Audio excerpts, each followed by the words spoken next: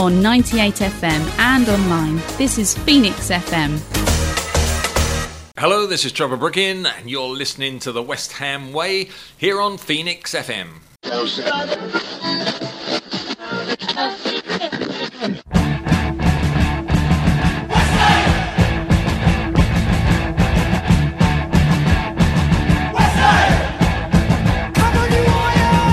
Good evening and welcome to the West Ham Way podcast with myself, Dave Walker, and Kevin Slade from Sex, Drugs and Carlton Cole, alongside serial YTK blogger, ex-WHU employee. Tonight we're going to be talking about another week of highs and lows for the Hammers, with the main topics of discussion centring around a brilliant win against Arsenal, a memorable day for Declan Rice, and of course the inevitable departure of Marko Arnautovic. Robert Snodgrass joins us on the phone to talk about life at West Ham and his campaign to raise money for Isla Caton. X will be giving us the latest news and views before ending the show with questions from our collective followers on social media. That's all coming up on this pre-recorded special.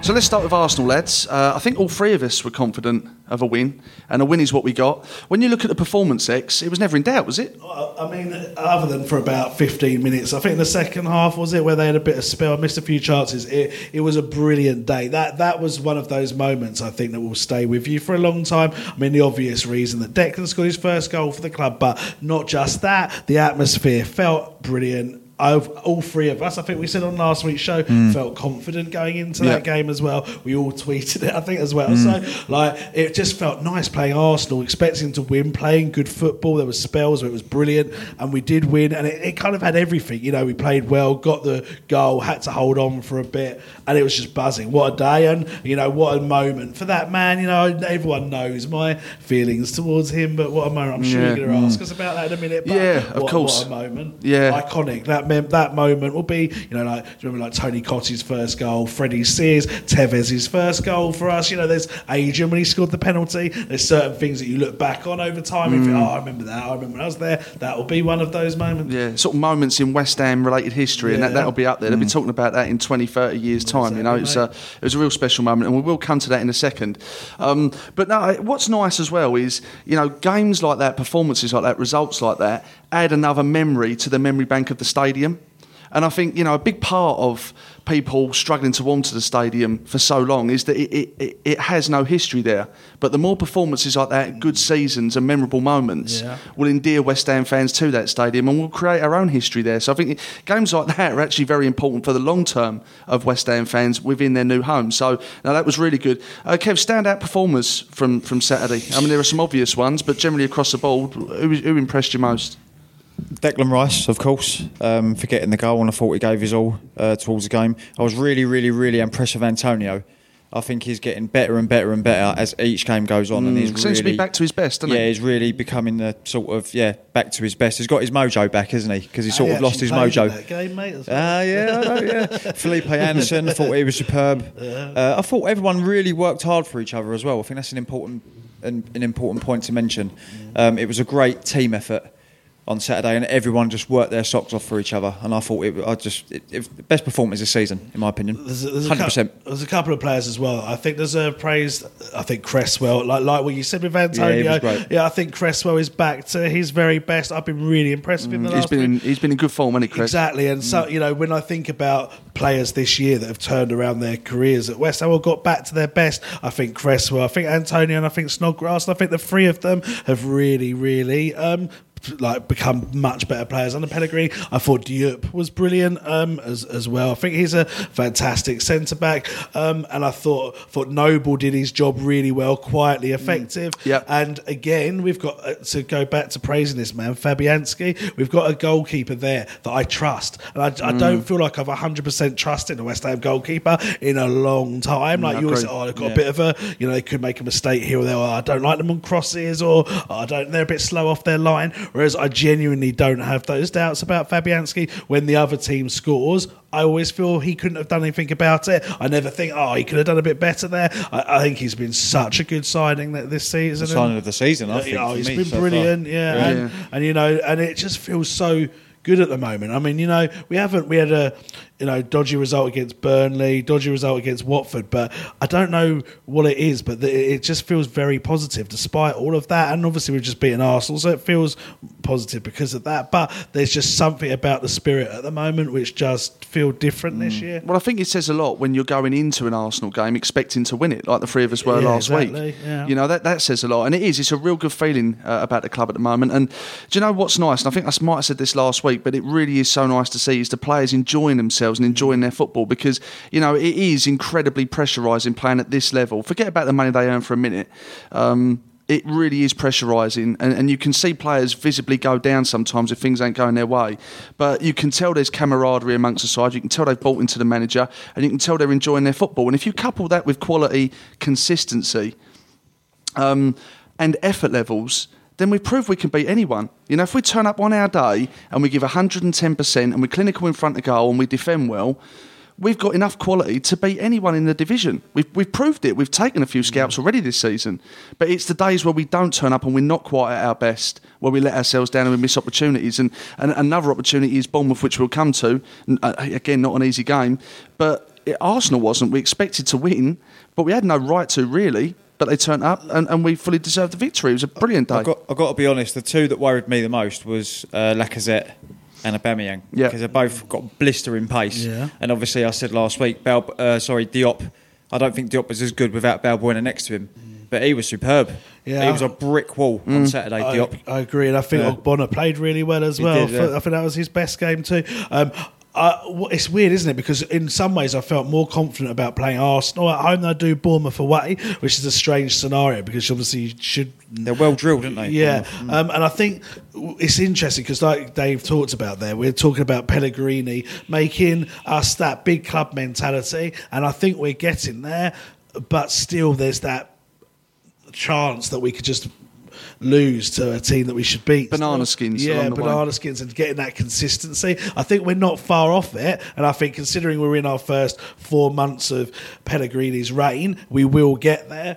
But hopefully my fears are not met against Bournemouth, because we need to get, I'd say, a draw there would be a good result. And then after that, who's the fixture after Bournemouth? We've got the cup game, haven't we? And then is it Liverpool, I think, after that, possibly? I'm not sure. Wolves away after the cup. Wolves away. Sorry, it is Wolves away, you're right. And that's a tricky game. Then it's Liverpool, which is, I think, which is a tricky game as well, obviously.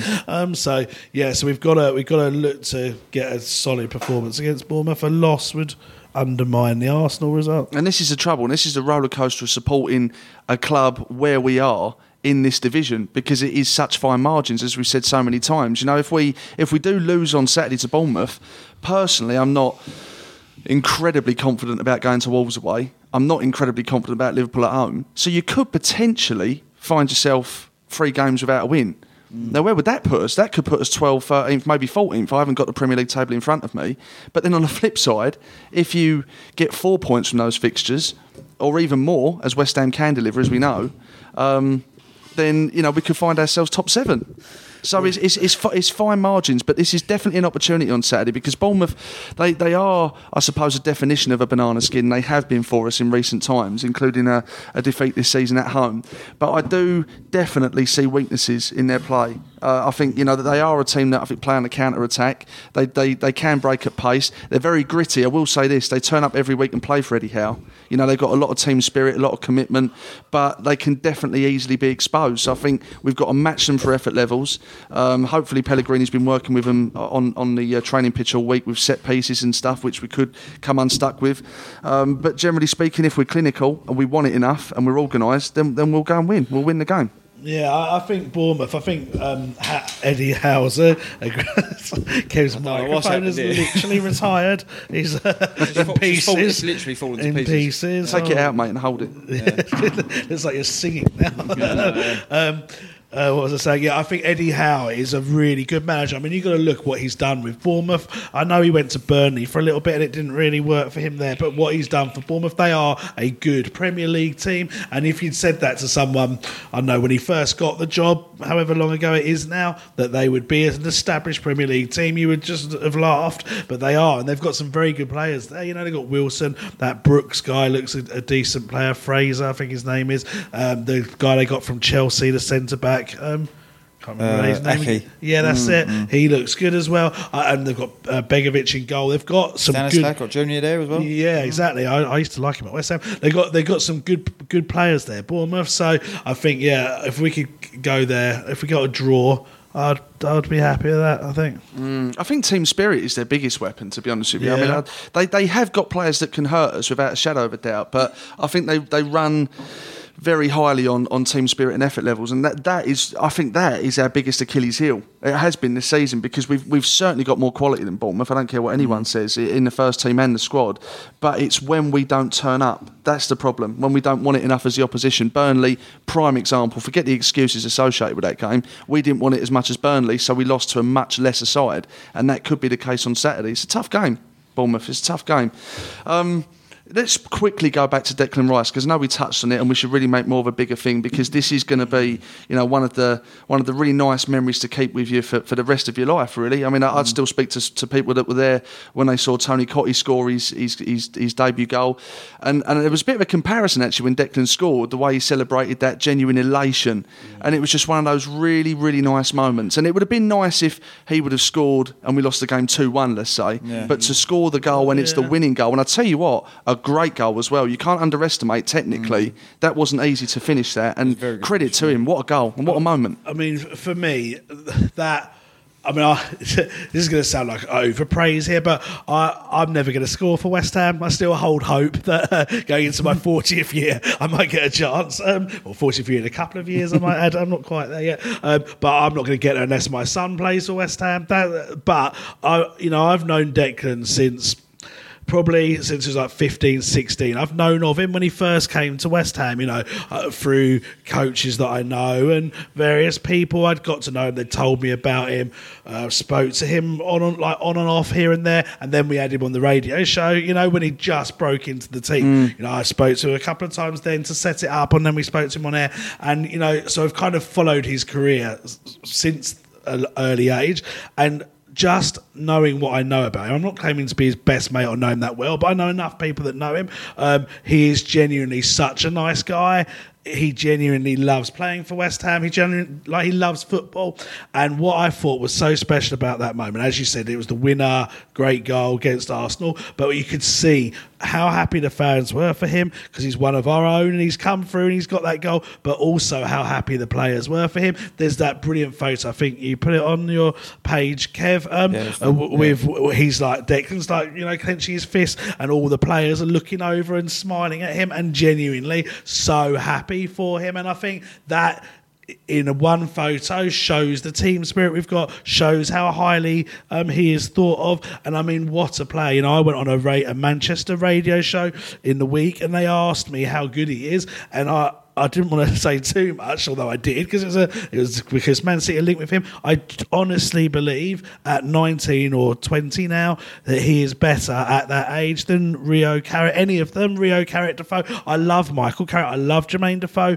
I love Rio Ferdinand, but I honestly believe at 20 he's better. Whether he'll go on to be as good as them at 25 is a tough ask, because Rio was one of the best defenders in the world. Lampard was one of the best midfielders in the world. If he'll go on to be that good at 25, I don't know, but at 20 I believe he is. It reminded me of do you remember when Joe Cole scored against Birmingham in the Cup away?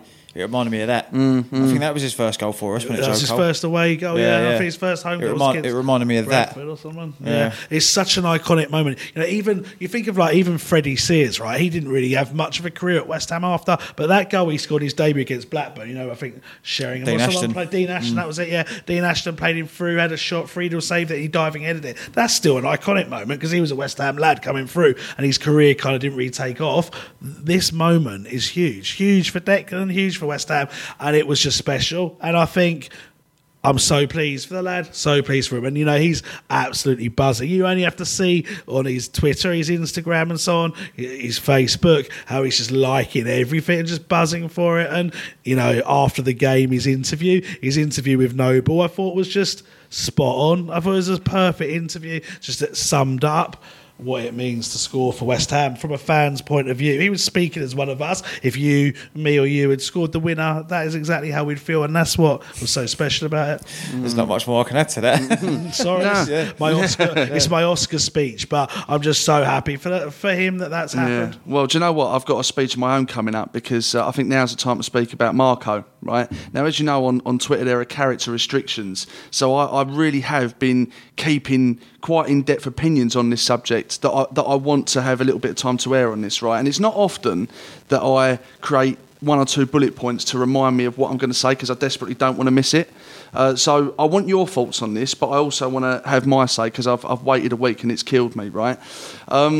With Marko Arnautovic, I do want to start by saying that any man or any woman in any walk of life that has the opportunity to treble their wage, right, you can't hold it against them in any walk of life. So I'm a realist, I understand that, I accept it, right? But I have three main issues with Marco's situation here. And the reason I wanted to say this specifically is I've seen quite a lot of support for Marco from, sections of West Ham fans, and it's been quite frustrating to read at times. So I just wanted to put this across, yeah? Firstly, Marco shouldn't be telling West Ham fans or putting it out publicly that he's leaving to win trophies or titles, right? He's going to fucking China to win these titles and trophies, right? It means nothing to anyone. He might as well go to the Power League and fucking win trophies there. It means nothing to no one. And probably That's to a Chinese person. Well, maybe a Chinese person. Okay, with the exception of people who living in China maybe and supporters of the club that I can't pronounce and have no idea who they are. But in probably 2 or 3 years' time, everyone will forget who he is anyway, right? But don't lie to West Ham fans. It's clear that he's going for a pound note, so just be honest. Tell us you're leaving for money, right? That was the first thing. I don't like being lied to. Second thing is, his twat of a brother has been a pain in the arse for this football club for probably best part of a year now. Every single transfer window is coming out saying, Marco's this, Marco's that. He should be at a top 4 club. He's been banging him in. West Ham should be paying him more money. There's interest from European clubs. And understandably, the West Ham fans are pissed off with him for saying those things. But let's not forget, Marco hasn't asked him to stop saying those things. In fact, I'd put quite a lot of money on him sanctioning him saying those things. So he has to take a big element of blame for that as well, because publicly, I think that takes the piss out of West Ham, and I'm fed up with it, yeah? The third point angers me, because when he walked off against Arsenal, he waved goodbye to the fans, yeah? Who the fuck does he think he is? Seriously, who the fuck does he think he is? The club hasn't even accepted a bid for him, but Marko Arnautovic feels that he can walk off, puff his chest out and wave to the fans, ultimately saying, I'm Marko Arnautovic, I'm bigger than your football club, and I'm going to tell your football club when I'm going. The football club isn't going to tell me, yeah? And don't even get me started on the phone signal. Right now, I'm desperately trying to avoid believing that was some kind of gesture in relation to his agent forcing him a move. Right now, I don't know what your thoughts are on that, or whether you believe that as well, but I've heard that from quite a few people. That's the opinion. And to be fair, I don't know what an alternative explanation would be for what he meant by that, right? But it gets applauded off by West Ham fans, right? So I don't understand it. That's like me walking into the family home and telling my wife I'm leaving her for another woman, and then walking out the door waving a picture of my mistress. It's taking the piss out of West Ham. It is. And it was such a weak clap as well. When he waved goodbye, it was just so weak. Honestly, and the last thing is the timing of his departure, because you can't tell me, right, that he couldn't negotiate successfully with the Chinese club and give West Ham the chance to agree a fee that they're comfortable with and leave at the end of the season. Because if he did that, West Ham fans would pat him on the back, wish him the best of luck, and that would be that. But he's doing it at a time that's going to leave us vulnerable. We're a couple of weeks away from the closure of the transfer window. Yeah? Why doesn't he just stay for the rest of the season? Because there's no way that Chinese club are going to pull out. They'll wait till the end of the season. So he might claim that he's got love and respect for West Ham, but he's only got love and respect for Marko Arnautovic. Make no mistake about that. So I don't want to see him kiss the fucking badge or cross his arms, because he ain't one of us. He's proved that he ain't one of us. And this needled me a lot when Payet left, and I've seen comparisons made, and people are saying, well, Arnie's still turning up for training, he's still getting 110% in games. Well, yeah, but that's because, to my knowledge, the club haven't said to him, you're not going. When they said that to Payet, that's when he decided to strike. But with Arnie, he's in a position where he probably believes that he will get his move, and until he does, he'll turn up and play. We probably should have done this conversation after my section, to be honest with you, because there might be some things I say in there that are slightly different to how you've said there. But I do totally understand what you're saying. Well, one thing that you won't say different is the way that he has handled this entire situation. No, because that's there for everyone to see. So whether there's a slight difference in negotiation to get him out of the club, the bottom line is he wants to go. His reasons are his reasons, but the way he's handled it has been disrespectful to the football club. Look, the bottom line is he doesn't want to be here. Whatever his reason is, whether he wants more money, whether he wants to win titles, he doesn't want to be here. And I said this last week, or it might have been a few days ago actually, I said, no player is bigger than the football club. I've seen it for years and years and years. No matter how good a player is, when they get to that level and they think they are the bollocks, that's when they start having their heads turned and going off task. And I'm not being funny, Marko Arnautovic was a bastard at Stoke. We signed him. Look what he done to Stoke to get his move to us. And I said it at the time, there'd be a time if he hits the form of his life, which he did last season, he peaked last season, he'd do it to us.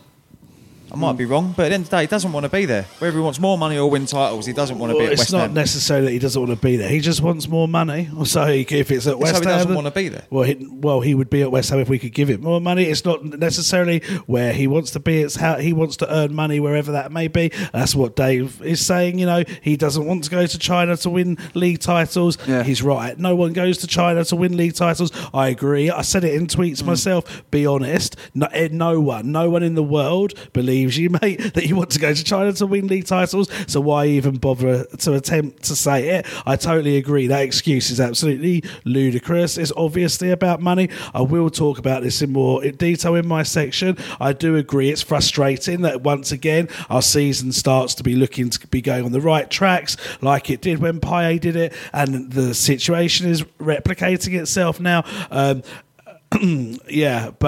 And I do agree, the waving wasn't great. He obviously knew all attention was on him. He'd have been better off just walking off and not reacting either way. He would have been better off staying, watching the game, shaking everyone's hand at the end of the match. He walked off down the tunnel. He knew all eyes were on him.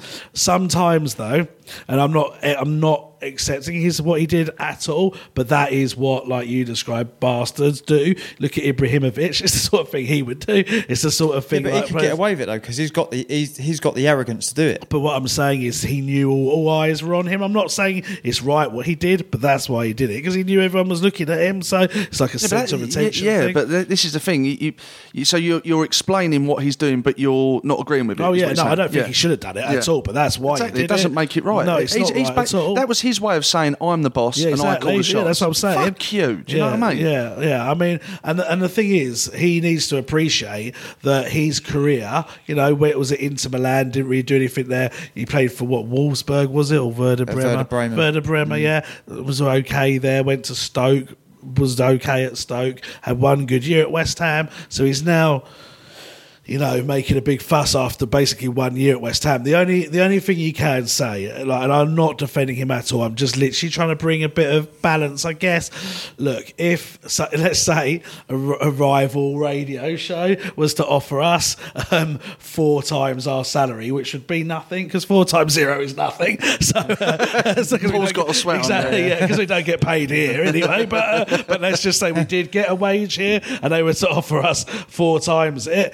You know, you would start to think possibly about the options, because it's your family. Yeah, but I'm not denying that. I said that at the very beginning. The everyone can understand, but it's the excuses, which still doesn't infuriate me, but it needles me. But then it's the way he's publicly disrespecting the football club. Yeah. And he's done it 2 or 3.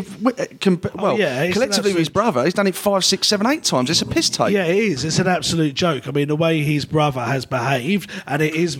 I know you're right. He should stop his brother, but it is more so his brother. His brother is an absolute pest, as I keep saying politely. He is, and he's caused absolute untold issues at West Ham. Not just this incident. There's been at least 2 or 3 incidences that I'm not going to say on air, but there have been in the past where he has caused real issues. So there's clearly something not right Actually, can I say that? There's clearly something not right with the situation. It isn't great at all, and it always seems to be that West Ham get these issues. But as Kev said, we kind of knew we were getting this when we bought him. He almost struck to get to us. But I'm not condoning it. I agree with you. It's wrong, and it isn't. It is frustrating. It could potentially derail our season. Well, look, this is what I think, right? Whatever his reason is, whether he wants more money, whether he wants to win trophies, whatever, just get him out of the club. Because we had this situation with Payet. If we've got a bad apple there, it could disturb the dressing room. Whatever his reason is, just get him out. Just go. Yeah, I mean that. Honestly, I know he's great. I love him. I think he's a fantastic footballer, and he is probably our best player. But just get him out, honestly, before it gets worse. I mean, but people were worried when we lost Payet. But, we got bigger and stronger and better when he went. And we'll do the same after Marko Arnautovic has gone. Not being funny as well, I'd buy into this a little bit more if he was on 30 grand a week and he's been offered 300 grand a week. But he's on a decent wage at West Ham. He's got to be on, 1.5 a week with appearance? He's on about, he's like the third highest earner at West Ham. He's on about something like 105, 110 a week, and then he's got bonuses, goal I mean, so he's not on a pittance. Yeah, what was? Well, yeah, no, all right, yeah, we've got to be careful now. Well, that's what I'm saying. It's almost better having this chat after my section, but I totally agree with what you're saying. Definitely. Okay. Well, as always, people listening to this show, give us your thoughts and opinions on anything that's been discussed. But no doubt, Arnie will be very close to the top of the list of things that you want to comment on. Right. Okay. I think that's it, other than predictions for the first section. So let's talk about Bournemouth. We spoke about the build-up. What we're saying the score's going to be? I'll be happy with a draw. Yeah, I'll take a draw. I'm going to say 1-1. Yeah, I think I'd go with the same, 1-1. to be honest. Yeah. I think I'd go 1. I've got a feeling Wilson will score just because it's typical. He's injured, isn't he? Is he? I think, is he? I'm sure he is, isn't he? Well, if he's injured, then he won't. But I don't know. But if he's fit, I don't know. Maybe don't hold me to that. I'm sure he is. I don't know. Okay, well, if he does play, then he'll score because it's typical. Someone that we've been linked with would. But let's hope he doesn't. And then 1-1, I would say. Right, okay, yeah, I'm actually going to go for 1-1 as well. Right, okay, we're going to go for a short break, and then after this break, we're going to be joined by the Tartan Tornado, Mr. Robert Snodgrass, so don't go anywhere.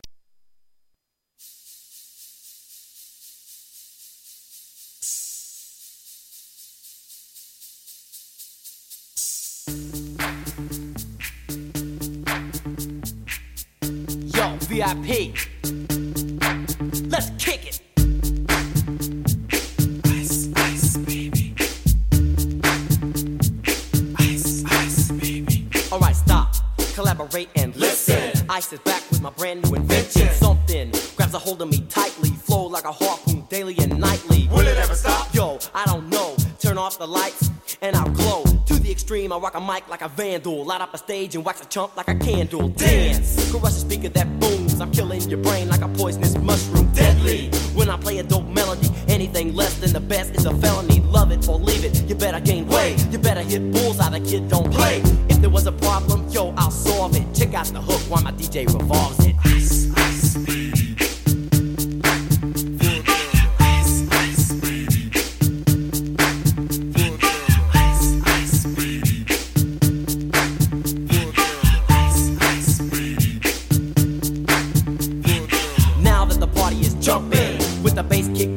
Vegas are pumping, quick to the point, no faking. Cooking MCs like a pound of bacon, burning them. If you ain't quick and nimble, I go crazy when I hear a cymbal and a hi-hat with a souped up tempo. I'm on a roll, it's time to go solo. Rolling, hit my 5.0, put my rag top down so my hair can blow. The girl is on standby, waiting just to say hi. Did you stop? No, I just drove by, kept on pursuing to the next stop. I bust a left and I'm heading to the next block. The block was dead, yo, so I continue to A1A. Beachfront Avenue. Girls were hot, wearing less than bikinis. Rock men lovers, driving Lamborghinis. Jealous, cause I'm out getting mine. Shade with the gauge and vanilla with the 9. Ready for the chumps on the wall. The chumps acting ill because they're full of 8-ball. Gunshots ranged out like a bell. I grabbed my 9, all I heard was shells falling on the concrete real fast. Jumped in my car, slammed on the gas. Bumper to bumper, the avenue's packed. I'm trying to get away before the jack is jacked. Police on the scene, you know what I mean? They pass me up, could run it all the dope fiends. If there was a problem, yo, I'll solve it. Check out the hook while my DJ revolves it. Ice, ice, baby. Ice, ice, baby.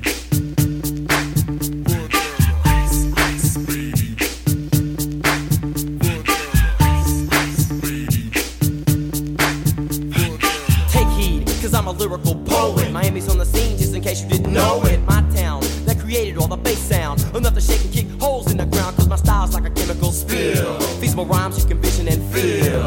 Conducted in form, this is a hell of a concept. We make it hype, and you want us to print this. Shape plays on a fade, slice like a ninja, cut like a razor blade so fast. Other DJs say, damn, a rhyme was a drug, I'd sell it by the gram. Keep my composure when it's time to get loose. Magnetized by the mic while I kick my juice. If there was a problem, yo, I'll solve it. Check out the hook while DJ revolves it. Ice, ice, baby. Ice, ice, baby. Ice, ice, baby. Ice, ice, baby. Yo, man, let's get out of here. Word to your mother. Ice, ice, baby, to go. Ice, ice, baby, to go. Ice, ice, baby, to go. Welcome back, everyone, and a big welcome to a man making his West Ham Way debut tonight, Mr. Robert Snodgrass. How are you, Rob? Yeah, great, thanks. How are you? Very well, thanks, mate, very well. And thank you for giving up your time to talk to us, mate. It's a pleasure to have you on. Yeah, great to have you on, Rob. Obviously, it's been a great season for us this year, a good season for yourself as well. Is there any kind of particular highlights for you so far? I'll be honest, I think, a lot of people would speak about, saying about a selfish point of view and saying, when I done this or I done that, but that's not the case for me. I think for everybody, I think it probably the one against Everton meant so much to a lot of us that, would have been five games in the bounce losing in the league, but it was a great one and one that basically we obviously enjoyed, and I think that was a sort of turning point, and we kind of got the confidence for that game, and I think the results have got a lot better. Yeah, it definitely was a turning point, without a doubt. It was a great performance that day. It was great such result. a convincing win, wasn't it? And I think we just needed that to build that platform. Yeah, 100%. Rob, I've been dying to ask you this question, and I'm sure a lot of West Ham fans will be interested to hear the answer. There were some interesting comments made your way by the owners of this football club not too long ago, and I speak for every West Ham fan when I say it was commendable how you handled that, and even more impressively how you came back from that to then contradict those comments and perform so well. How did you handle that personally, and how did that affect your game, if at all? To be honest, I think when the comments obviously came, I was doing well at Aston Villa. I was scoring goals, and it was one of those situations. I think at the time I didn't even play a game that season, and I think at the time the lads in the squad struggling for points and probably the bottom half of the table, maybe the bottom three even. I just found it strange that obviously my name got mentioned because I wasn't even there, so it was difficult. Listen, it's difficult because I still had maybe 2.5 years contract left there, and it's and one I've always had a good relationship with chairmans and chief execs, at previous clubs, and they always want you to do well. So you see that it was hard. I'm not going to say a lie, but I think as a person, everybody will say it knows me.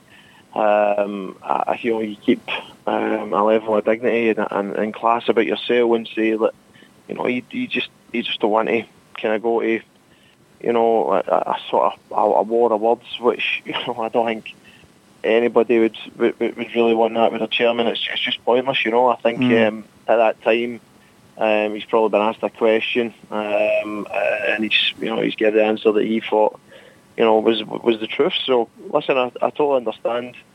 The first season, obviously I didn't do well, but to be honest, I don't think it was a great season for West Ham as a squad when you look at it now, and probably the season before, because that's the level that we should be playing it and mixing with the big boys, So I think a lot of people forget. I know assist-wise and goals and probably performances are not great, but when I played, we actually won a few games when I was in the squad that season. So it was difficult on a personal point of view, and I'm not going to lie, that was the hardest probably 4 months that I had joining for January to May, because I never had my family, my 3 kids and my missus, and that wasn't there. I was staying rented accommodation, and I never had them there, and it was quite hard to kind of settle. I was still finding my feet. I was trying to find a house. I was trying to find schools.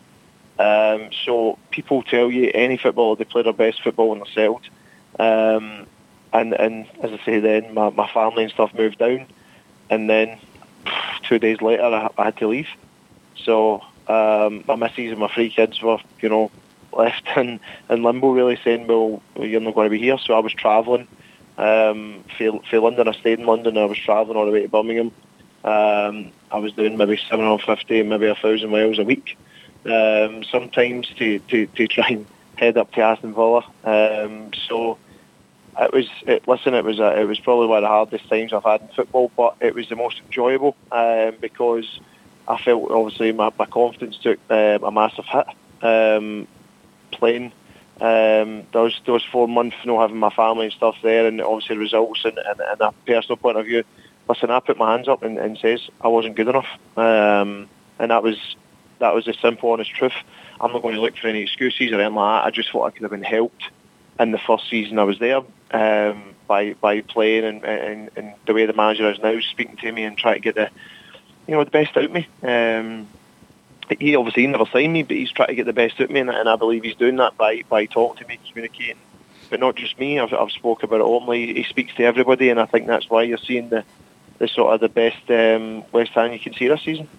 That's really interesting, Rob, and I think we really appreciate your transparency on that, because I think it's I don't know, it's you don't often expect answers as honest as the one you've just given. I certainly wasn't expecting that, and it gives a real insight into the life of a professional footballer and how sometimes your life can be turned upside down like yours was. And again, just to repeat myself, I think it's just really commendable how you handled that, but even more impressive how you came back and proved some people wrong, Rob. And good luck to you, mate. That's quite inspirational, really. No, the thing is, I think the easy option for everybody, I think anybody, in football terms, you go, listen, I'll go my way, you go yours, but I owed it to first and foremost to the obviously club that signed me. That and it was annoying. It was hard because I came to the club to try and be successful.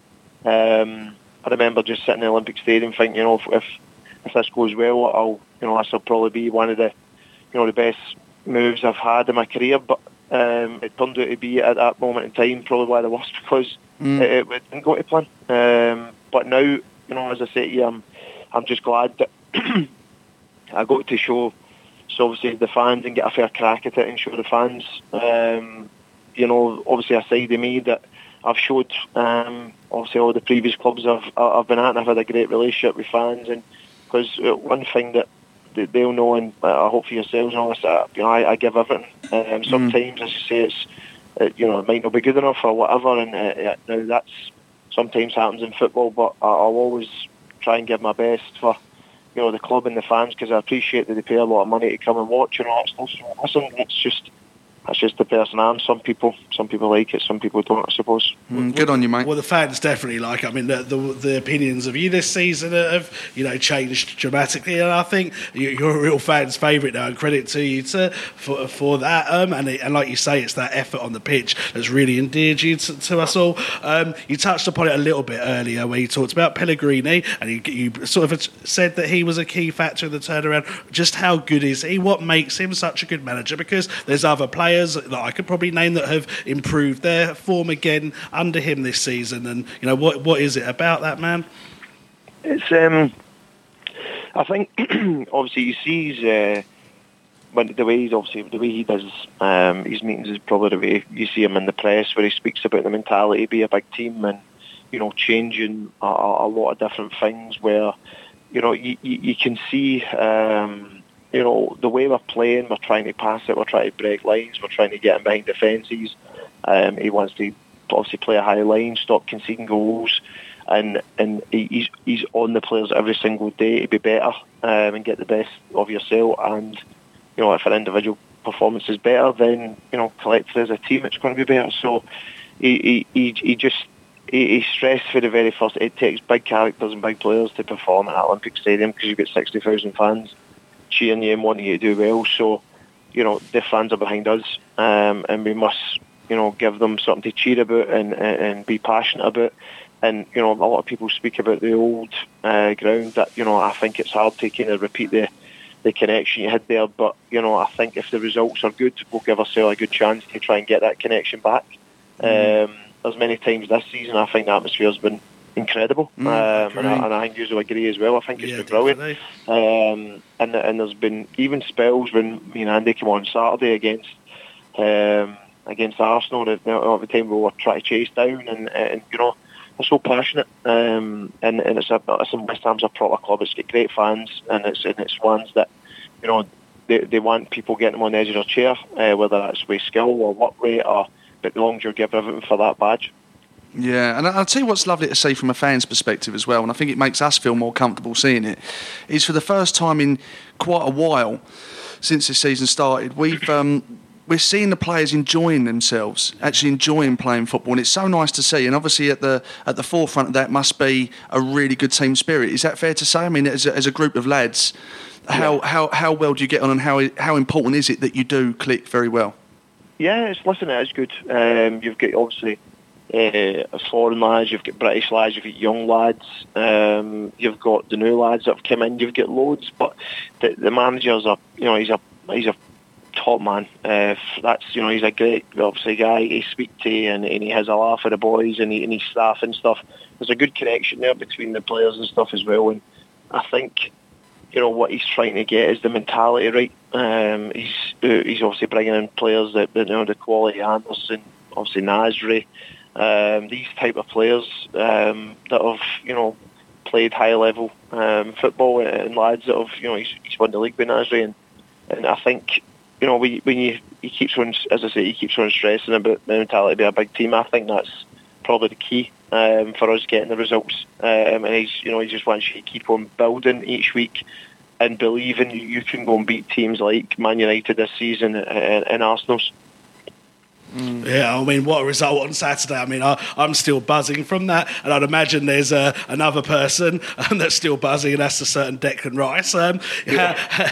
How was he in the changing room straight after the result? I mean, it was so clear to everyone what that meant to him, and not only what it meant to him, but what it meant to the fans and what it meant to the players. I don't know if you've seen it, but there's a brilliant photo of him sort of celebrating, and everyone looking on, all the players, and smiling and stuff. You could tell that everyone was just delighted for him. He's we've had him on the show. He's a great lad. Just talk to us a bit about how it meant to him and how he was afterwards, and what you think of Declan. Declan's one of the best kids I think I've met on and off the park. I think he's got the right values, the right mentality to be up there, to be one of the best.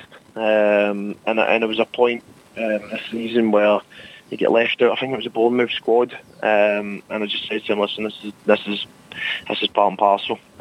You'll probably think right now it's the end of the world because you've been playing and all that stuff. I says, but this is testing your character. This is testing you mentally. And Declan's Declan. He came in the Monday after that Bournemouth game. I think they lost.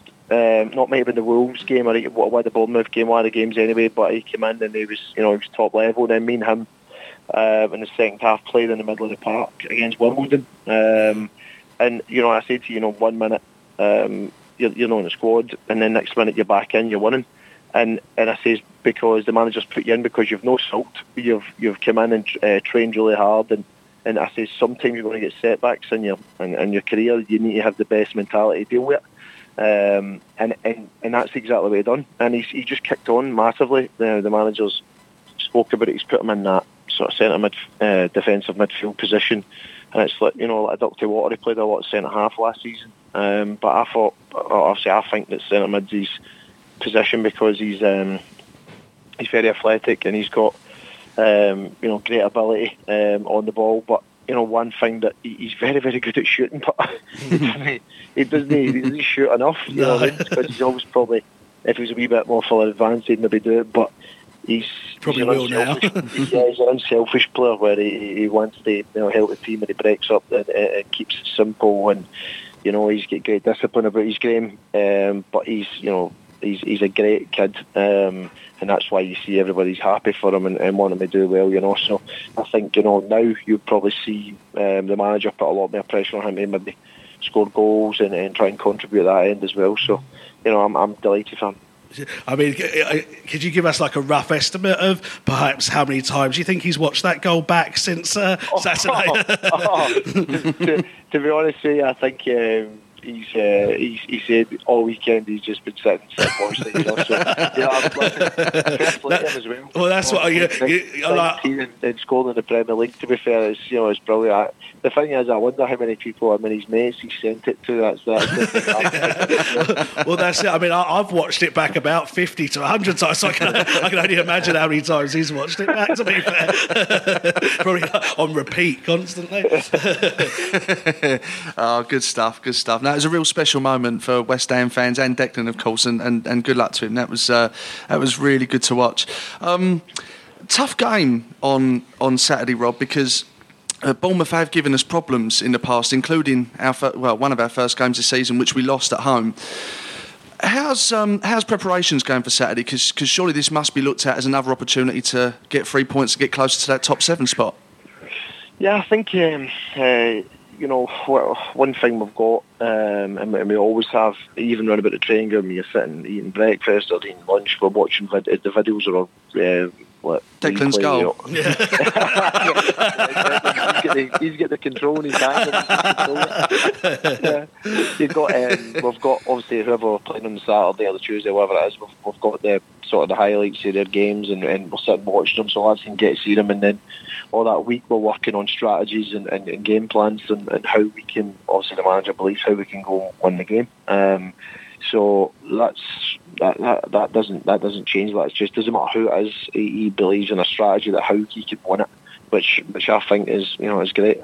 That's why he is a top manager. So I think Bournemouth. I watched them. I watched the game against Everton, and they were unlucky. They lost 2-0, but they had a lot of chances in the game as well, and that's the way they play. Sort of you score, how we score type of mentality. So that they're a very good side, and as I say, it'll be just the same. You just need to be at your very best if you're going to get a result. Yeah, definitely. And what do you think going forward for the rest of the seasons? Our expectations should be what would be a good end of season for us? What position and so on?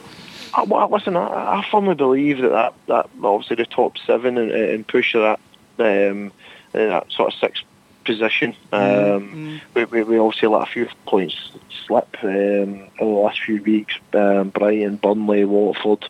I firmly believe we can maybe challenge for that. But I think you need to get your expectation big, and I think that 7th for us, but with a push to try and get in. I think you can see we're heading in the right direction.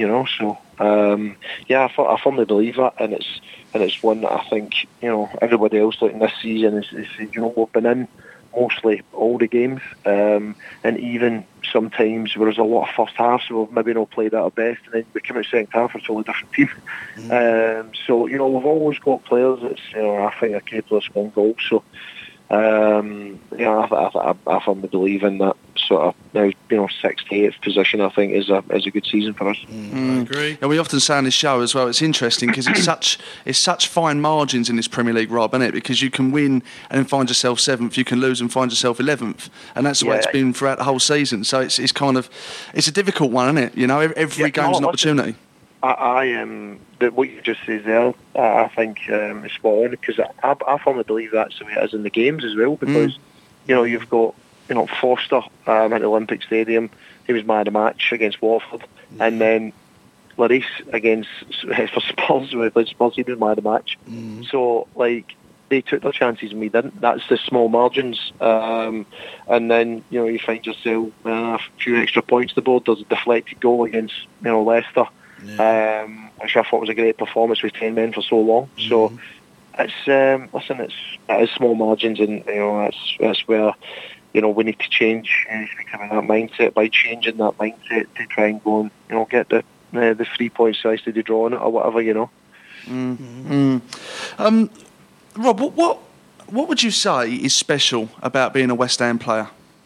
To be honest with you, I think it's the full thing for me was it was always just tradition. I loved, obviously Glasgow lad, and then watching sort of football down south and seeing the tradition and sort of the names and stuff and doing there with Stewart and McAvenny. For me, I think it's it's special for me. I think the biggest thing is creating the connection between the squad and the fans, because once you get that, and they know that there's an honest bunch there that will give us everything, they fans will back you. So I think it's you can sit here and say winning at Olympic Stadium or winning is the best feeling, but I think it's the connection, because they know no matter what, away from home, at home, that squad's going to be giving us everything. So that's what we're trying to do, and that's what we need to do, because I believe over the last few years that's what's probably been lacking.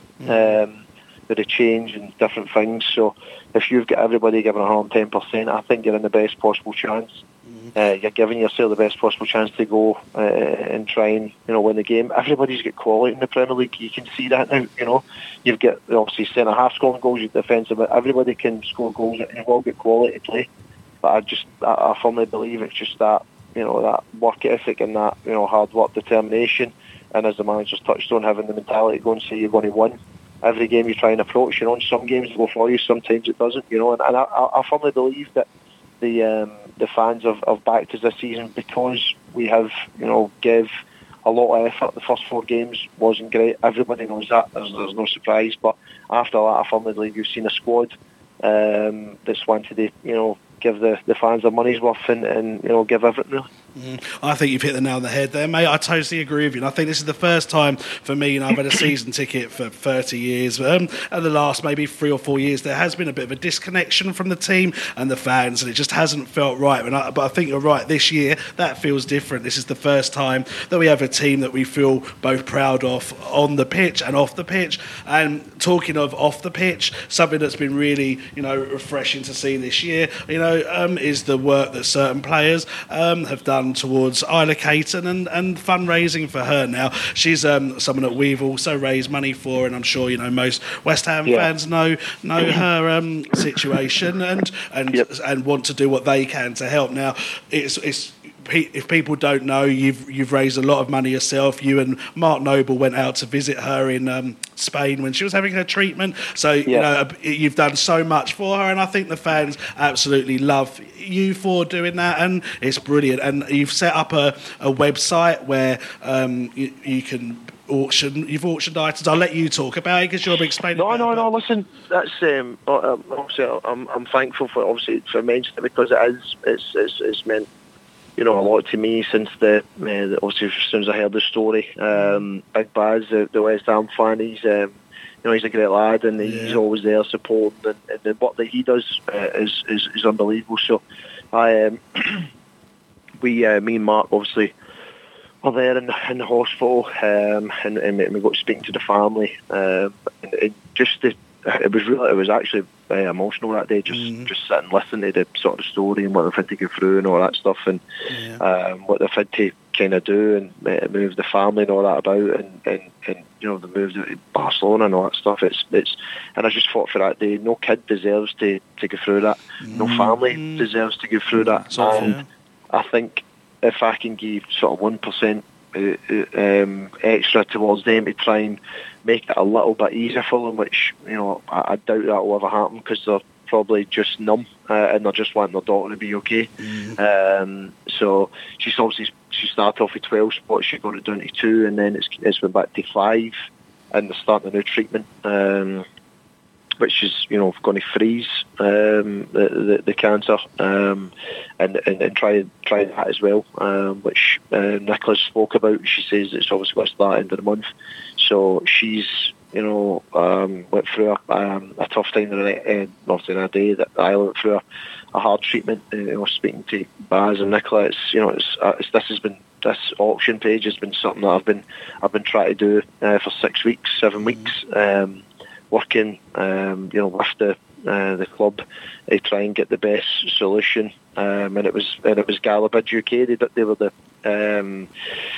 website and the auction site that done stuff for Liam Muller, who sadly passed away. So I think that was the best solution, and I've worked with Stewie, another lad. It's on Instagram. He does a lot of Mabila. He's quite close to West Ham, and I've worked with him trying to get the best bits and good prizes, good auction prizes. For the auction, but a lot of West Ham stuff and legendary stuff like McAvenny, Di Canio, different things like that, and we've got a lot of other stuff that's not even put on the site yet. We're going to just add in because it's running for, I think it's just on 3 weeks. We'll have it up and running first. So, and as I say, the money will go to the family because the treatment's ongoing. They're still trying to get the best result for Ireland. That's trying to get obviously Ireland remission and get the cancer clear, and hopefully that that could be the case. So the reason why I done it was just to let the family, you're not alone.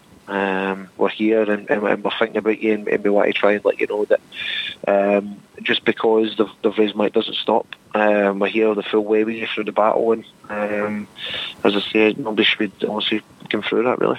Yeah, God bless you for that, mate. That's fantastic work on your part, and everyone that donates to Isla. It really is a good cause. And it's not as I really appreciate it. It's been a great response so far, and I understand it's just after Christmas and things with the money situation. I totally understand that. I wanted to try and get every prize on there at £20 raffle, but you can't do that through sort of laws, and I think it's on the lottery, it's got something like that, so I want to do that so it was feasible for a lot more people, for a chance to win what they want, but working with Galabid and they said, we can't do it, nobody can do that, so obviously we had to try and get the right price and try and get it out there, and that's why we done the prize draw for the signed England jersey, which is done for the last squad for the England USA game. Wayne Rooney was in there as well, it's signed as well. So obviously we put stuff in there where stuff's at maybe £500, stuff's at £20, So it's brilliant. So it's for everyone to kind of get involved, and there's also a donation page there that you can donate £5. That because I know how much cancer's affected people's lives, and if you want to go in there, just as I say, if we can give this obviously family a chance and help that way, then it's great. So at Galabid I've put a lot of stuff on there, the holidays stuff. That wasn't me. They've put their own stuff on there. I mean, and if that goes above what sort of they've paid for, they say they'll donate it to Isla as well, which is great, But I just, for me, I wanted to keep it a lot of sport based, but it was one of the things that they had through their site that they had to get in there as well, So if it's for some people, so lads, if you want any little bit on shoes, get yourself. Well, that's what I was going to say. I'm looking through some of the items here, and some of them appeal to me. The Canio's boots, El Clasico. Then there's some Louboutins in there. But I was thinking, does your wife know that she's donated those? No chance. No, but there's some brilliant. Sorry, mate. To just get the page out there, and different things, everybody. You've seen John Terry today as well, Andy Robertson, clubs, Leeds United players, and the lads and stuff. It's a joint thing, but the biggest thing is creating awareness for what the families go through, but creating awareness for cancer. You can never stop creating awareness for that because there's kids. Adults, everybody's suffering with it, so the more awareness we can do, and if I get a chance to do that sort of social media, the public eye or whatever, then great. But the biggest thing here is that young kid needs us as much as possible, really. Well said, Definitely. mate. What we'll do is, for the listeners, I'll make sure that I pin it to my profile, XWHE employee, so that your tweet or the link to the website is on there, and that will hopefully get a few more people to notice it as well. Yeah, well, the link is on the bio, which I've been told to say that. I've not got a clue what I'm talking about, but it sounds right, mate. it's on the bio. Okay. I'm getting up to date with things here, so that's what it is, and that's the only way you can kind of do it through Instagram, which obviously Galabid have said as well. So, no, I really appreciate that. Thanks very much. Thank you. Problem. Thank you so much for what you've done for her and for on the pitch and for Isla off the pitch. Absolutely. Thank you. Cheers. Rob, we get a lot of people listening to this podcast. Just wanted to know if there's anything you wanted to say to the listeners and the fans. Oh no! Listen, thanks very much for your support this season. The lads have really appreciated it. It's been great. Obviously, getting a chance again to try and for a personal point of view to show you what I can do. As I say, sometimes it's probably it's not good enough, but I hope I'm trying my best to try and be the best I can possibly be. Really. Yeah, good man. Fantastic, Rob. Well, we really enjoyed speaking to you, mate, and thanks for coming on. What I'd say is keep being you, keep doing what you're doing, and yes. We wish you the best of luck for the rest of the season, pal. Top man. Cheers, fellas. Thank you. Cheers, mate. Thanks, Rob. Very much. Cheers.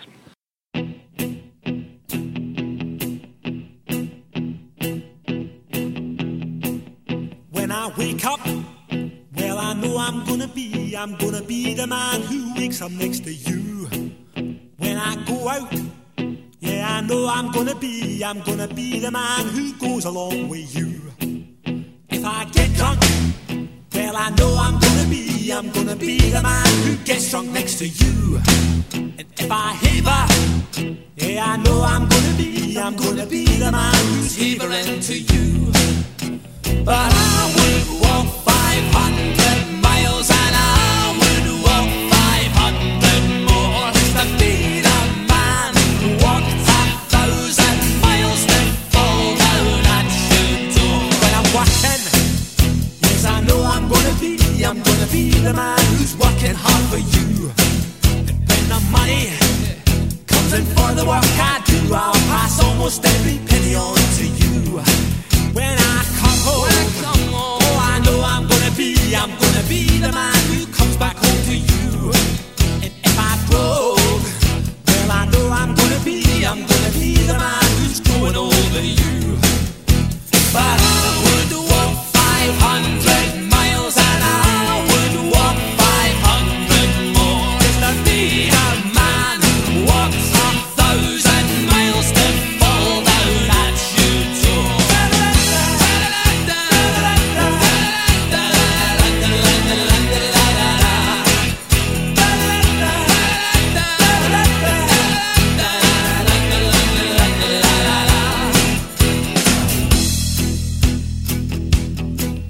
When I'm lonely, well, I know I'm gonna be the man who's lonely without you. And when I'm dreaming, well, I know I'm gonna dream about the time when I'm with you. When I go out, well, I know I'm gonna be the man who goes along with you. And when I come home, yes, I know I'm gonna be the man who comes back home with you. I'm gonna be the man who's coming home with you. But I would walk 500 miles and I would walk 500 more just to be the man who walks 1,000 miles to fall down at your door.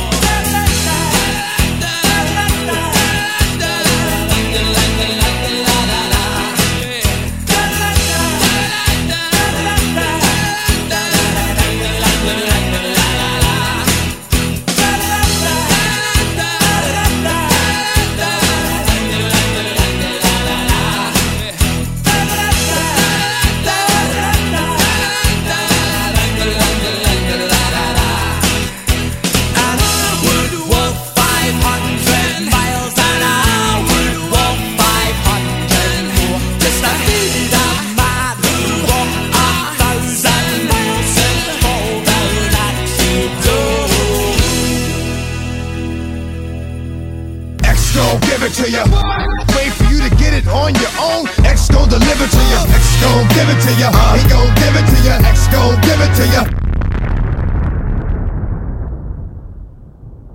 Welcome back to the show, and as always, it's that time again when X gives us his exclusive news and views, and it's always exciting, this section, when it comes up, but obviously this time of year it's arguably more exciting than it normally is. So what have you got for us, mate? Well, let's start with injuries. Let's ease ourselves into this section because I know transfers are the main thing that people want to talk about, and that's where the pressure is. So I'm going to ease myself into the section. Right, basically, Hernandez, he trained all of last week, nearly was available for Arsenal, but they decided just not to risk risk him, particularly on the fact that we had Carroll and Arnie and all the other options. So we decided not to risk him for that game, but he's back in training. Fredericks is back in full training as well. Both are available for selection for Bournemouth. Silva had a slight knock, which put him out of training for a week, but I believe he's on the verge of being back if he's not back already. And Reece Oxford's been out for 2 or 3 weeks now. He didn't make the under-23 game the other night, and people were speculating that he was on the move, but he is actually injured, although I do think he's on the move as well. But technically the reason he didn't play in that game was because he was injured. It was good to see Nathan Holland back playing for the under-23s as well. Apparently he had a good game. So that is basically the injury situation going into the Bournemouth game. Right, now everyone's rubbing their hands now, mate. Yeah. What you got for us? Well, a lot. And this is the thing, and I need to think carefully about what I say and how much I say, etc., etc. But let's start with Arnautovic, okay? Because that's the thing we talked about earlier, and obviously that's the main thing to have come out. Now, the situation is with this, and you guys can vouch for me, I've known about this for over a month now, I would say. Yeah. I told you both off air. I told you this was happening. I told you that he's likely to demand a move because of various reasons. Now, these reasons are...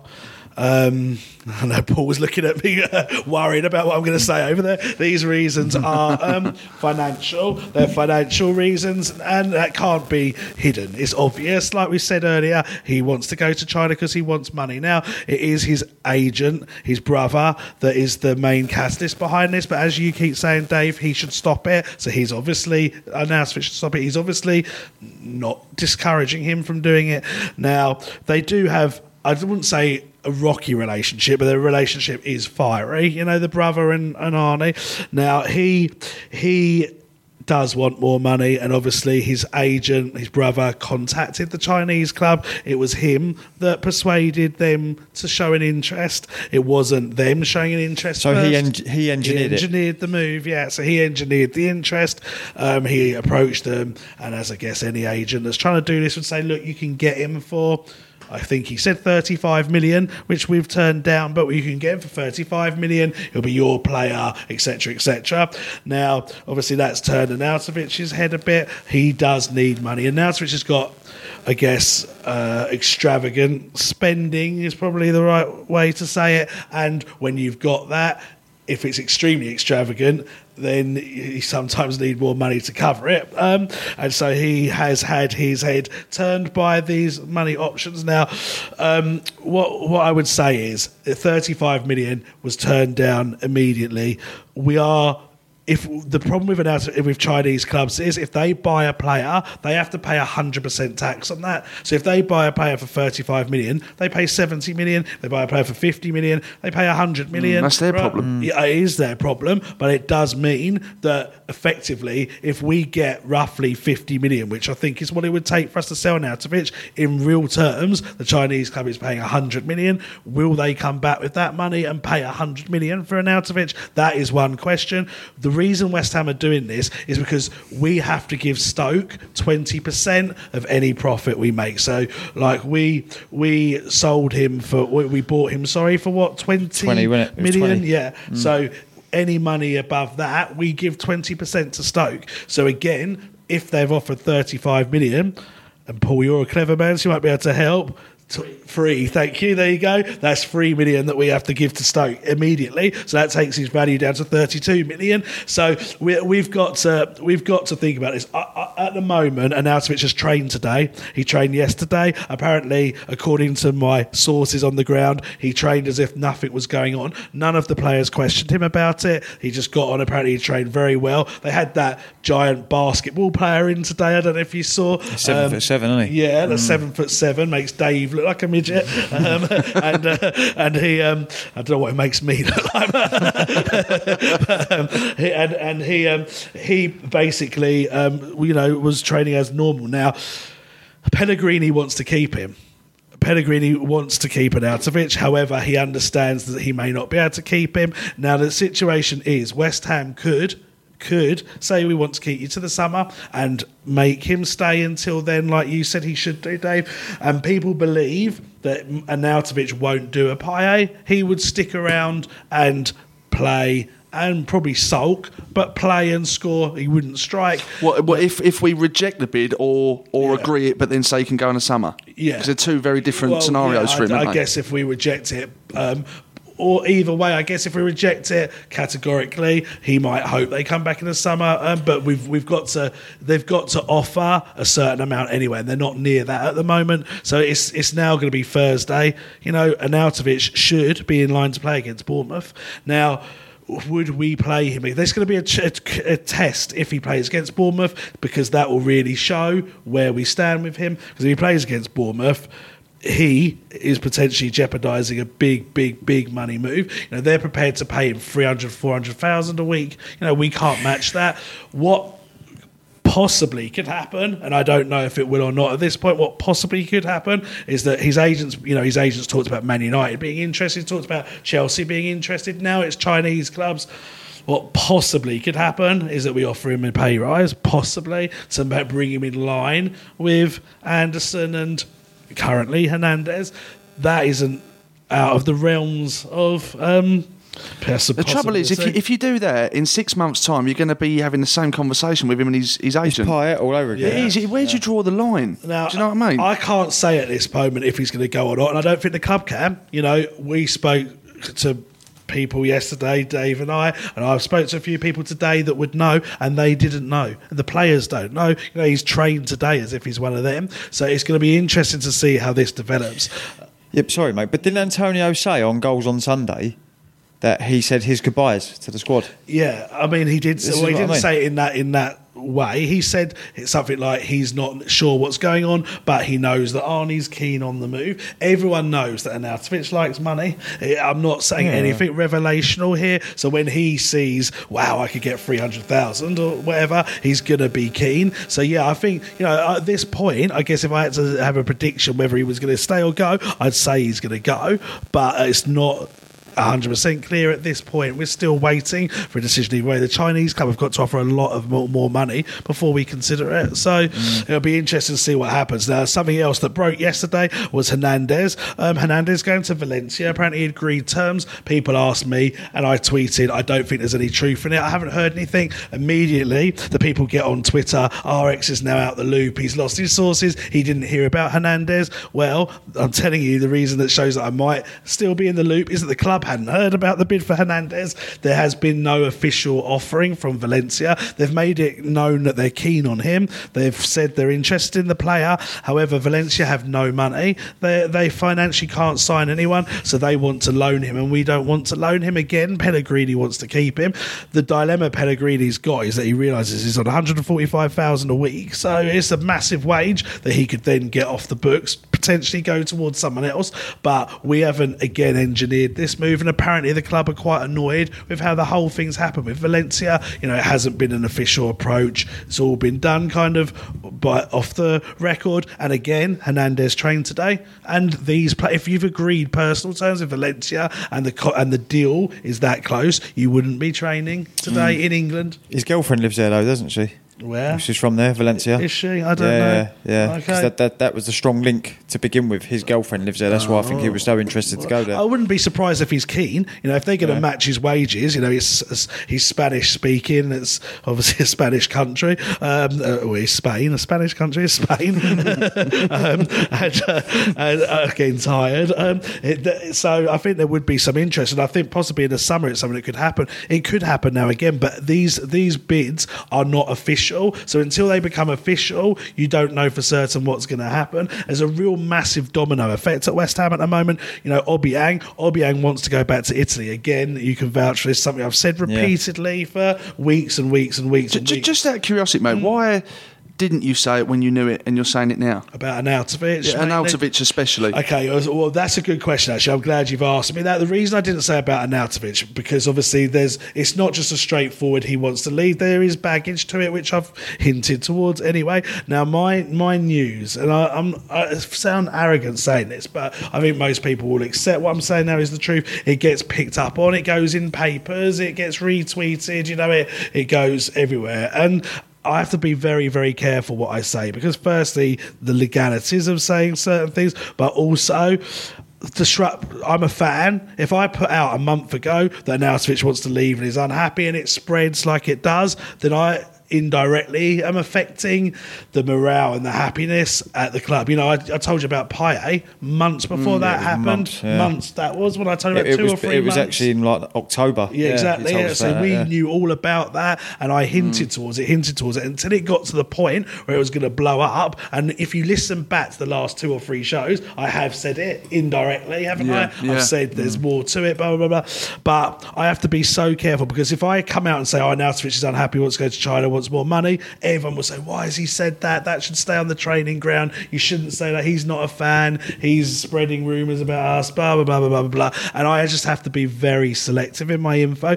People seem to think I've lost sources. I haven't. If anything, I've got more now. I just have to manage the info. When I was anonymous back in the day and no one knew who I was, you guys didn't even know me. I didn't have a radio show. It didn't matter what I said. But now I just have to be a little bit more selective, and also I have to build up trust. You know, one person in the club, I guess, knew that I knew this. I proved that I wouldn't go and put it out willy-nilly, and it just builds up trust with certain people. So it's all to do with that. Anyway, let's get back onto it.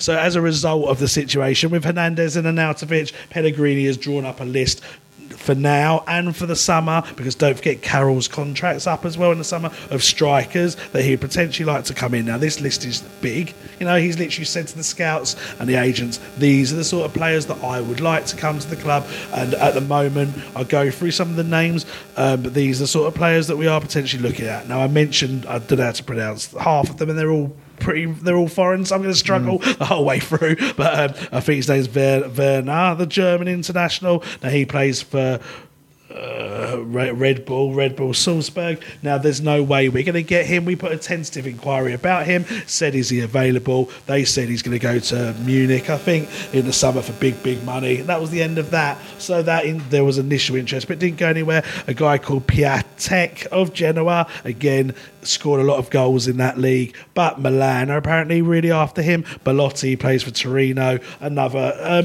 tentative inquiry, all blown out the window because there's too much interest, and then they wouldn't come to West Ham.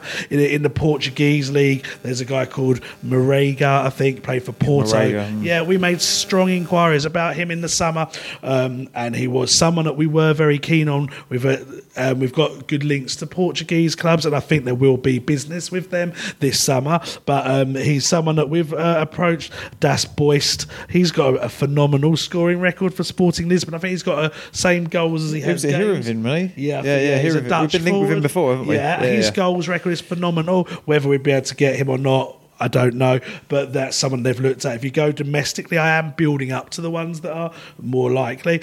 I've said again throughout the last 3 or 4 weeks, Chelsea players on loan. That is something that we keep trying to negotiate with. Giroud is someone that we've always had a keen eye on. We've admired him for a while. A loan for Giroud for 6 months is not out of the question. Batshuayi is still technically a Chelsea player. He wants to go to Monaco. Possible movement there, but I think he's set on going to Monaco. We like Callum Wilson. I said that earlier, but they've put a £75 million price tag on him. Yeah, really? So that's the end of that. I wonder how Callum feels about that. Pardon? I wonder how Callum feels about that. Yeah, so that's the end of that one, pretty much. And he's got dodgy knees as well, so it'd be a huge gamble. Origi of Liverpool, I spoke about him. There's someone potentially on loan. We've scouted a couple of Brentford. I always do this. Brentford players, and one's called Watkins, Ollie Watkins. He's a midfielder. Rico Henry's a left back, and I mentioned Malpai on the show last week. They have all been players that have been watched. Dzeko, I know I'm wheeling off hundreds of names, but as I keep stating, he's got a big list at the moment. I'm not just guessing; the list is there. Dzeko, ex-Man City player, as we all know, plays for Roma. Currently, he's a very good player, but he's 33, I think, or 32. So age is on his side. But again, if we could get a decent price, he's someone we'd like to explore. Now we're moving to there's a guy at Nantes called Salah that we looked at, but I think he's going to Cardiff for a record fee. Now the one that seems to have the most substance at the moment, and the one that Pellegrini is most keen on, is a guy called Maxi Gomez. He plays for Celta Vigo, thank you. In Spain, obviously, as a Uruguayan international, he's got a very good goals record. There's a lot of clubs interested in him, but apparently he's the one that Hizilios and Pellegrini have identified as the main person. There was talk we could offer Pires in exchange, plus money, obviously. Celta Vigo, main rivals at Deportivo, which was Pires' last club, but there was possible talk about that. But he's the one that I think if Arnautovic does go, he's the one that they'll try to bring in as the replacement. Age is on his side. I think he's 22, 23, and he's got a great record, highly rated. Obiang, as I've already mentioned, in terms of players going, wanted to go to Italy, and I think we would have signed Shelvey to replace him, but Newcastle have rejected the offer, and Obiang has been told that there's no suitable replacement for you, so you have to stay until at least the summer, which I think he's meant to be disappointed about, but professional about nonetheless. Oxford has made it very keen that he wants to leave. He's got a new agent to try and help him. I think Borussia Dortmund are showing some interest, as well as a couple of other German teams. He is injured at the moment, so whether we'll get that through, I don't know. If we don't, he'll probably go on loan somewhere. A couple of academy players are in talks to go as well. And the last bit of news does concern the academy now. I've heard today that Terry Wesley will probably be leaving in the summer. He'll be stepping down from his post. Apparently he's gone part-time as it is anyway. He's only doing 2 days a week, 2-3 days a week as it is, and spending the rest of the time in France. Apparently at the end of the year he is looking to possibly step down. Liam Manning is highly involved in the academy. He's apparently doing more of what Wesley used to do, and he's been supported by someone called Ricky Martin, who is not singing the Vida Loca. He is someone else, and he is supporting the academy as well. So that'll be an interesting change, because obviously Terry Wesley's been there a while now, certainly under Golden Sullivan. Some say is responsible for Rice coming through, so it'll be interesting to see how that situation develops, and if anyone comes in to take that role. Okay, thank you, mate. After another short break, it's going to be the last part of the show, which will be questions from our collective followers on social media.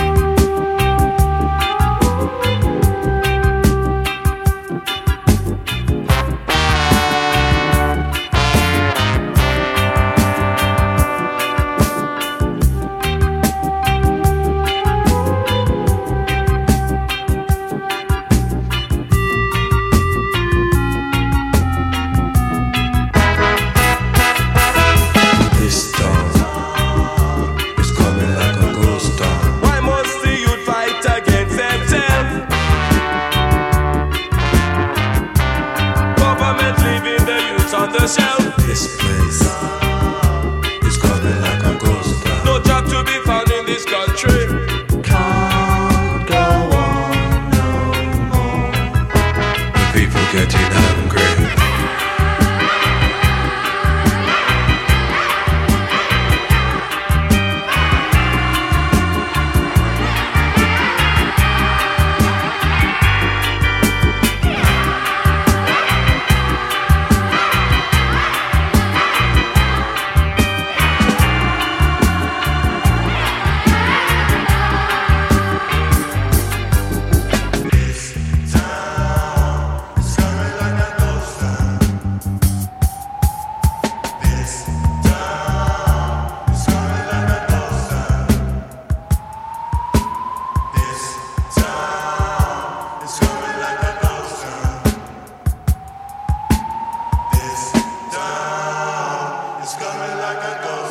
Welcome back to the show, and as always, thanks to everyone that's taken the time to send us the questions. X is going to kick us off. So this comes from @Adam27996. How is Dave Walker's Sunderland save on Football Manager 19 getting on? I've heard you've actually had a bit of a mare and that you are no longer Sunderland manager. Well, it depends what way you look at it. I mean, first and foremost, I do want to thank everyone for their support during, what was some dark days for me and my family, I have to say. For those of you that don't know, I was Sunderland manager for a brief reign. I think it went to 23 games. I was sitting fourth, 4 points off of top spot. Took them to the Carabao Cup quarter final and lost my job.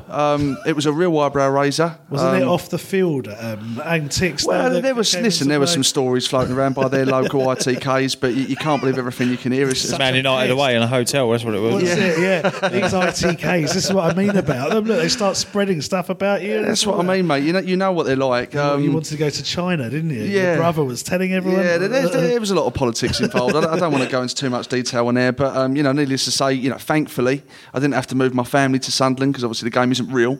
But there were a lot of stresses and strains with it. That said, Portsmouth gave me a chance. They thought that Sunderland had missed an opportunity. Much lower budget, 125 grand spending for the year, and I finished second and got promoted. Happy days. It was until I got relegated the next season with Portsmouth. Again? They kept me on, and then I just was losing games that I should be winning. So it's more kind of Mario Kart and Super Mario Party at the moment until I can be bothered to have another crack at it. But thanks for your support. It means, and all the banners outside, people that travelled from London to the Stadium of Light protesting, saying you lot are fucking idiots for letting him go. It means a lot. Please tell me you're winning at Mario Kart, though. I don't know, mate, but I tell you, mate, my little girls are becoming a force on that game. We're having some tasty little Mario Kart. Maybe you need to retire from computer games. Might be the messaging. Yeah.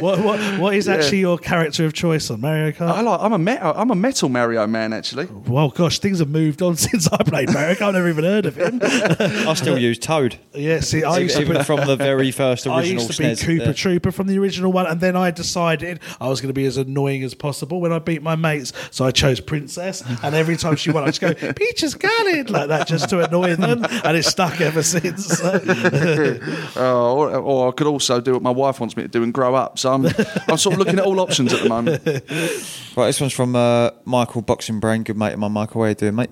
Hey lads, in today's crazy market, what do we think the following players would be worth in 2019 prices? Vic Watson, our all-time record goal scorer, Bobby Moore, Billy Bonds, Sir Trev, and a 28-year-old Di Canio. Thanks for the show. Good question. I mean, this is a great question. Do you know what? The reason I put this in as well is because I had quite a few discussions with people that thought my valuation of Declan Rice when I put it on him. I hate to put a valuation on him because I hope we never sell him, but someone asked me how much do you think he's worth, and I said 70 to 80 million, and I reckon about 80% of the fans agreed with me, but there was about 20% that just said it's ridiculous, how can he be worth that much, etc., etc. But I honestly believe it's this market, and the line that someone gave me was that, Raheem Sterling is potentially a better player than Declan Rice, and he only went for 50 million, but he went about 3-4 years ago now. The market's even moved on from then. How much would Bobby Moore be worth in this market now? Trevor Brooking, Di Canio, it's just really hard to even imagine.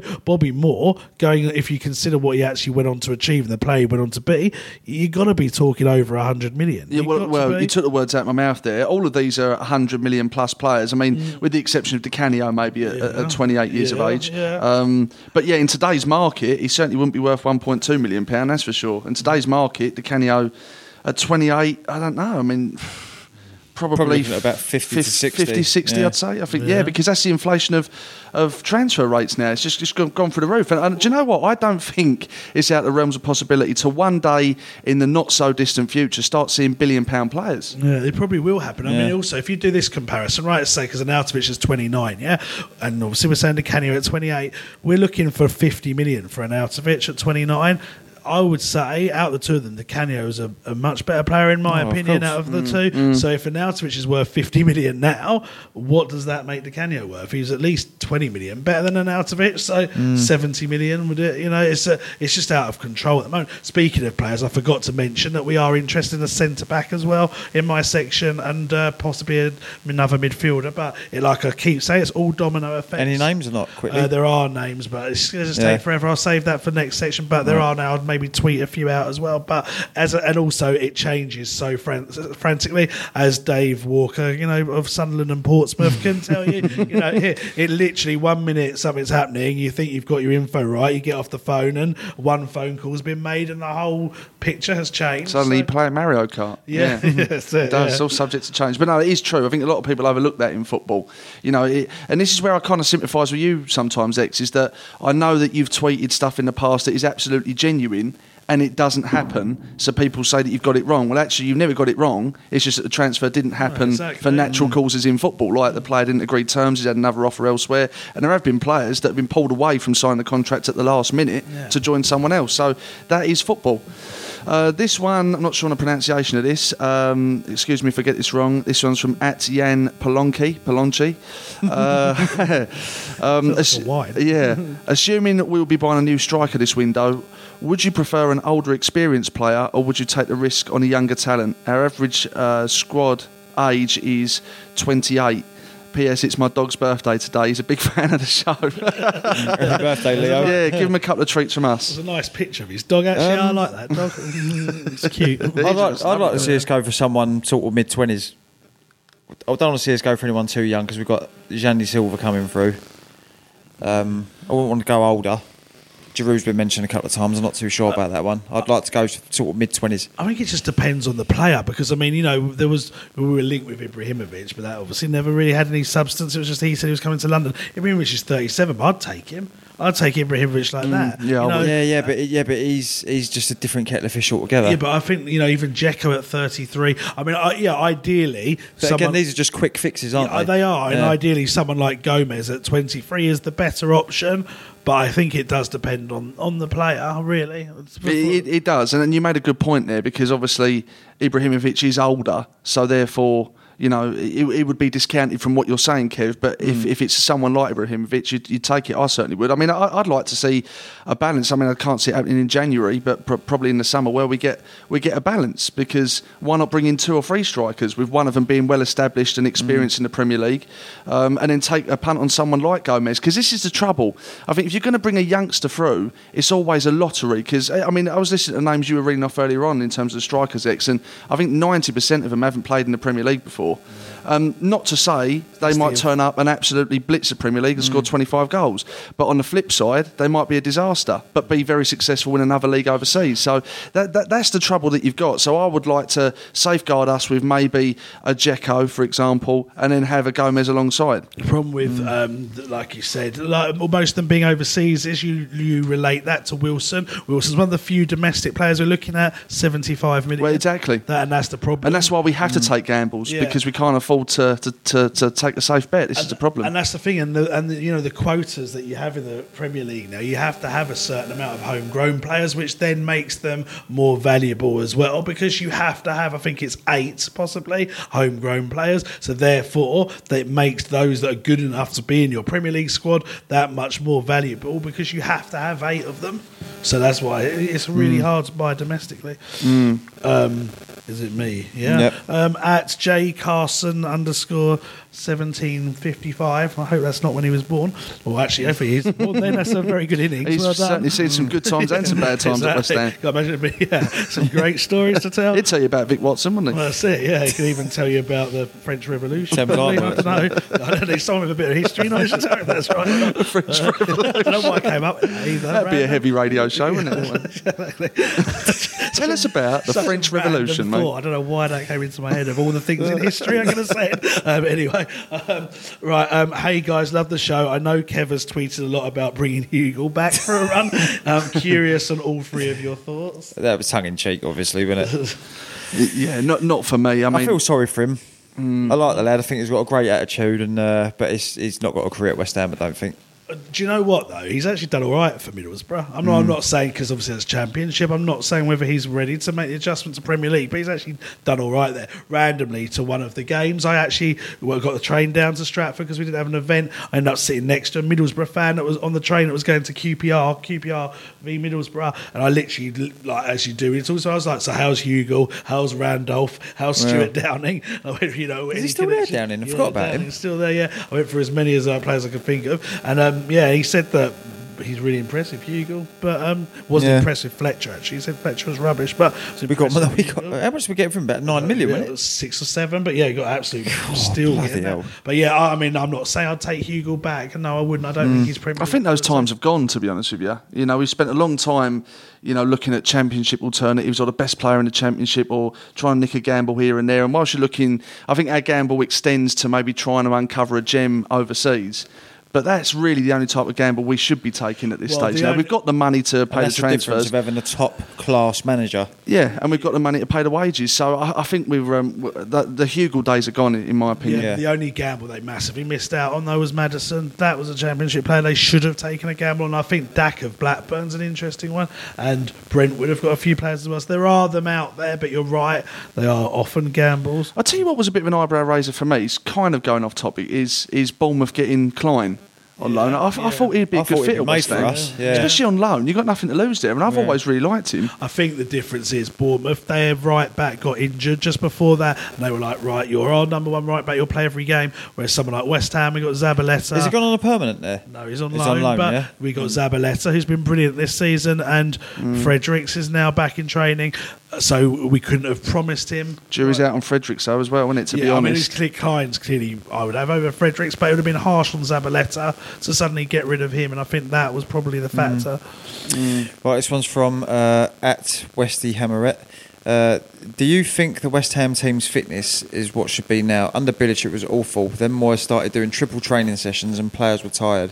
Now under Pellegrini it looks like the squad are at their top physical peak and seem happy for it. We've only got to look at Antonio for a start. I mean, that's a great case in point. I was genuinely getting concerned over his physical well-being because he was going so long looking like an athlete, maybe at times looking overweight, and just struggling to get 20 minutes out of him. And I couldn't get my head around it. But obviously, Pellegrini's experience in getting top athletes to the top condition that they can be in has rubbed off on Antonio as the prime example. And like that person said, across the board, we do look a lot fitter, which is brilliant because we desperately need that. And the fitness coach isn't 70 years old. Yeah, true, exactly. An ice skating coach, exactly. Under Bilic, wasn't it? I think we've actually got a proper backroom team now. I mean, there was ones under Bilic, under Moyes. I liked Pearce.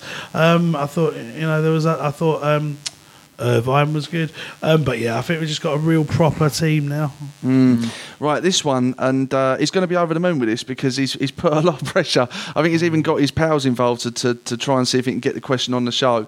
And it's from Tony at TJ Sullivan 1987. So I hope you're well, mate. I'm pleased we finally got it on for you. This one is a lot of West Ham fans will come up with a very obvious answer to this, I'm sure. But how lucky are we to have a long-serving West Ham boy like Noble? And how unlucky was he not to get a cap in his prime after repping England at every other level and considering some of the bad players that got caps ahead of him?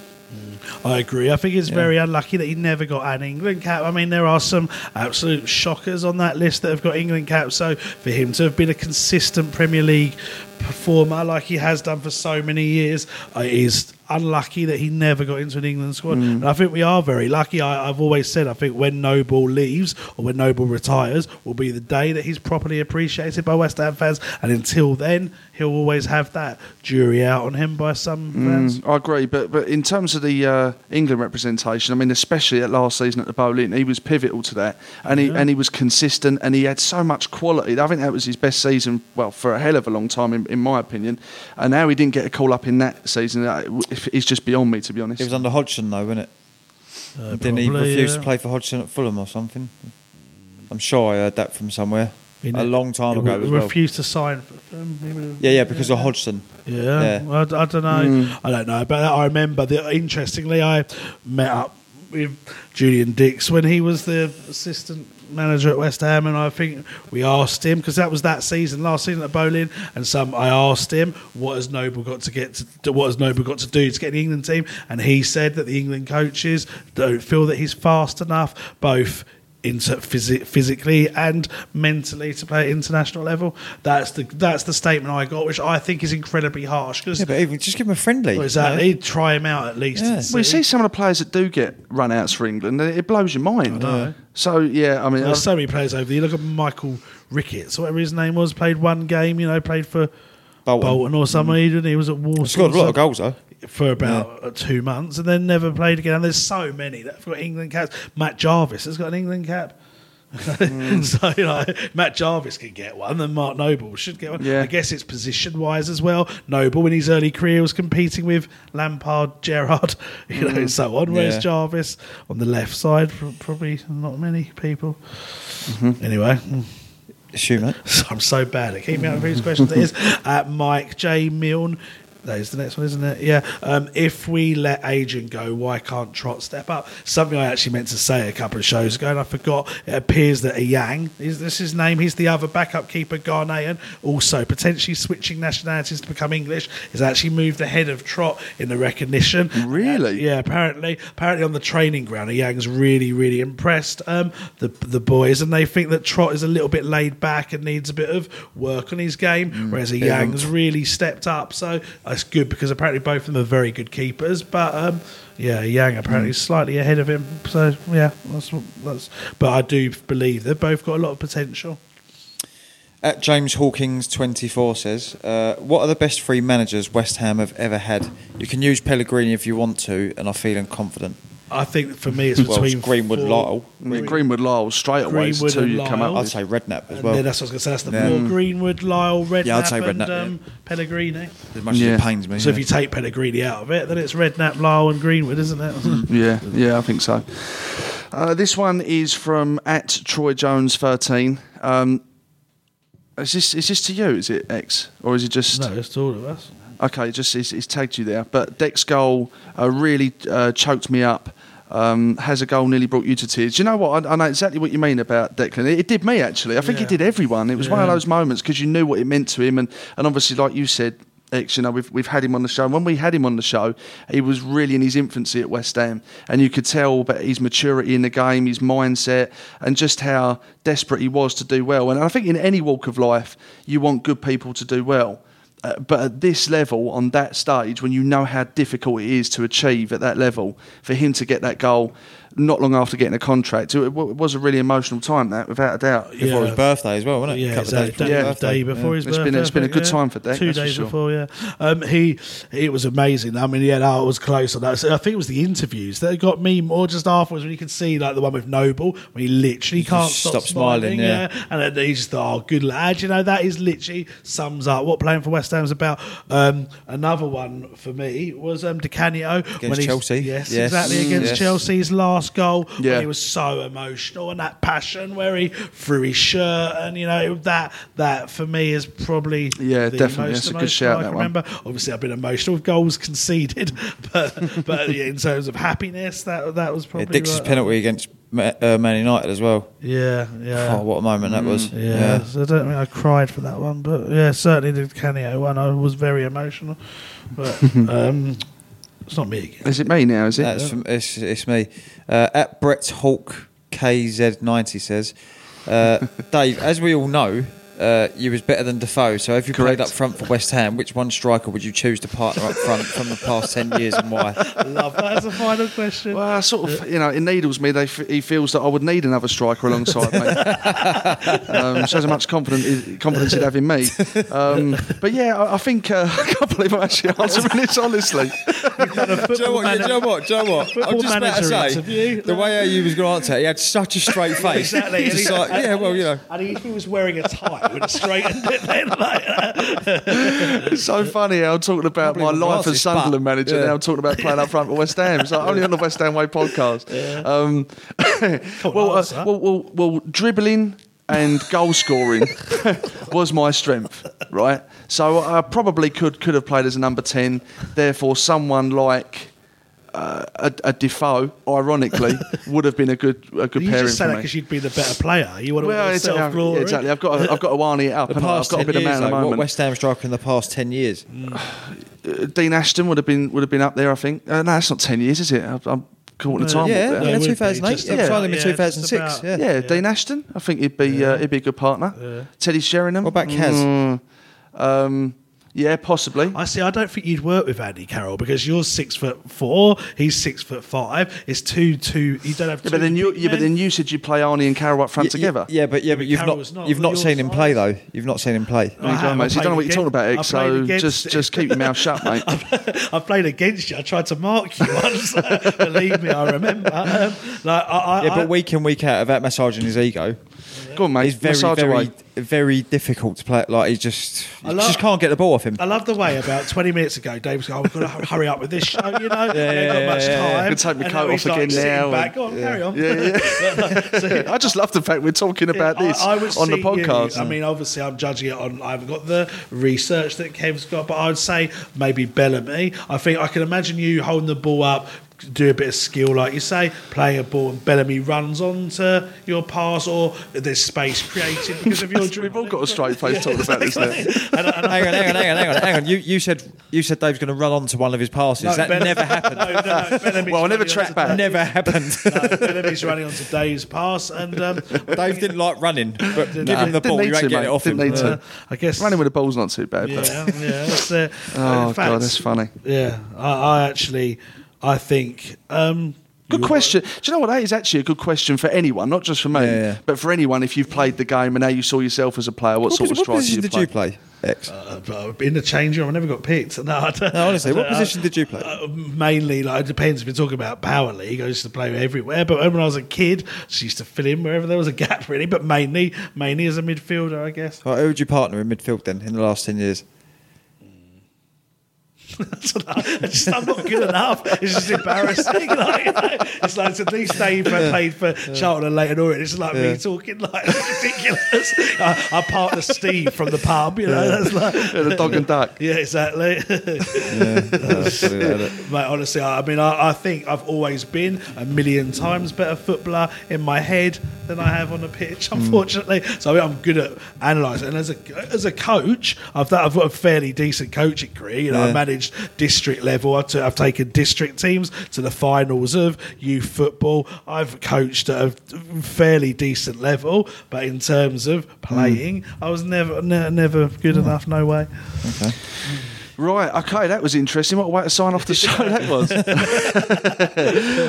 Right, okay, I hope you've enjoyed this podcast. Obviously, it's pre-recorded special. Not too sure how long the overall edit's going to be. I'm looking at the producer now. It could be another whopper. But just a couple of things to tell you off the top of my head, actually. I haven't got this written down. But as you know, we announced in a previous show about Goodbye Ginge, which is our next event. And that's an evening with James Collins. That's on February the 21st. That event is sold out. It's sold out within 2 to 3 days, and we've had a meeting to discuss the capacity with the venue, and it is extremely tight. So watch this space, because we need to manage that a little bit. And the reason I'm saying that is, outside of online ticket sales, we've had Jesus X, how many people contact us directly wanting to pay on the door? We could have got 500. We could have got 500 for this all day long. But obviously we have to keep everyone safe, keep everyone comfortable, happy. And so there are going to be some disappointed people there, because it's going to be a pucker night. But please do bear with us, because this is a new home for us. There's going to be teething problems, much like when West Ham moved to the London Stadium. There's a bit of a learning curve, but it will be a really, really good night. The second bit of news I've got to tell you, can we announce this now or not? Yeah, let's do it. I'm buzzing for it. Okay, mate, right. That's the evening events that we're going to do. We're going to look to do about 4, 5, 6 of them in a year, and we've got some cracking guests lined up as well, so watch this space for that. That's alongside the pre-match event stuff that we're doing at the same venue, where the first pre-match event is on the 2nd of March. That's a Saturday before the Newcastle game, and we're over the moon to announce that the special guest for the live Q&A joining Waldy on stage for that one is someone who lives near Moscow, and he's playing in goal for West Ham. It is, of course, Big Ludo McCloskey. So over the moon about that. Tickets for that event is going to be released very shortly. I mean, we should probably do it this week, mate. Yeah, I think it's going to be this week. But again, you have to realise that it is a slightly less capacity than the East Ham Working Man's Club. So if you do want to come, and this isn't a marketing blag, because the proof's in the pudding with a Ginge event, if you want to come, the best thing you can do is book your tickets as soon as possible to avoid disappointment. So we hope to see you there. We've got some great nights and days planned, and we hope you can share it with us. And that is it. So thanks to everyone for listening. Thanks for sending the questions in for the show. I hope you enjoyed the interview with Robert Snodgrass as well. I thought that was fantastic. And let's hope for another 3 points against Bournemouth on Saturday. And until next week, come on you Irons.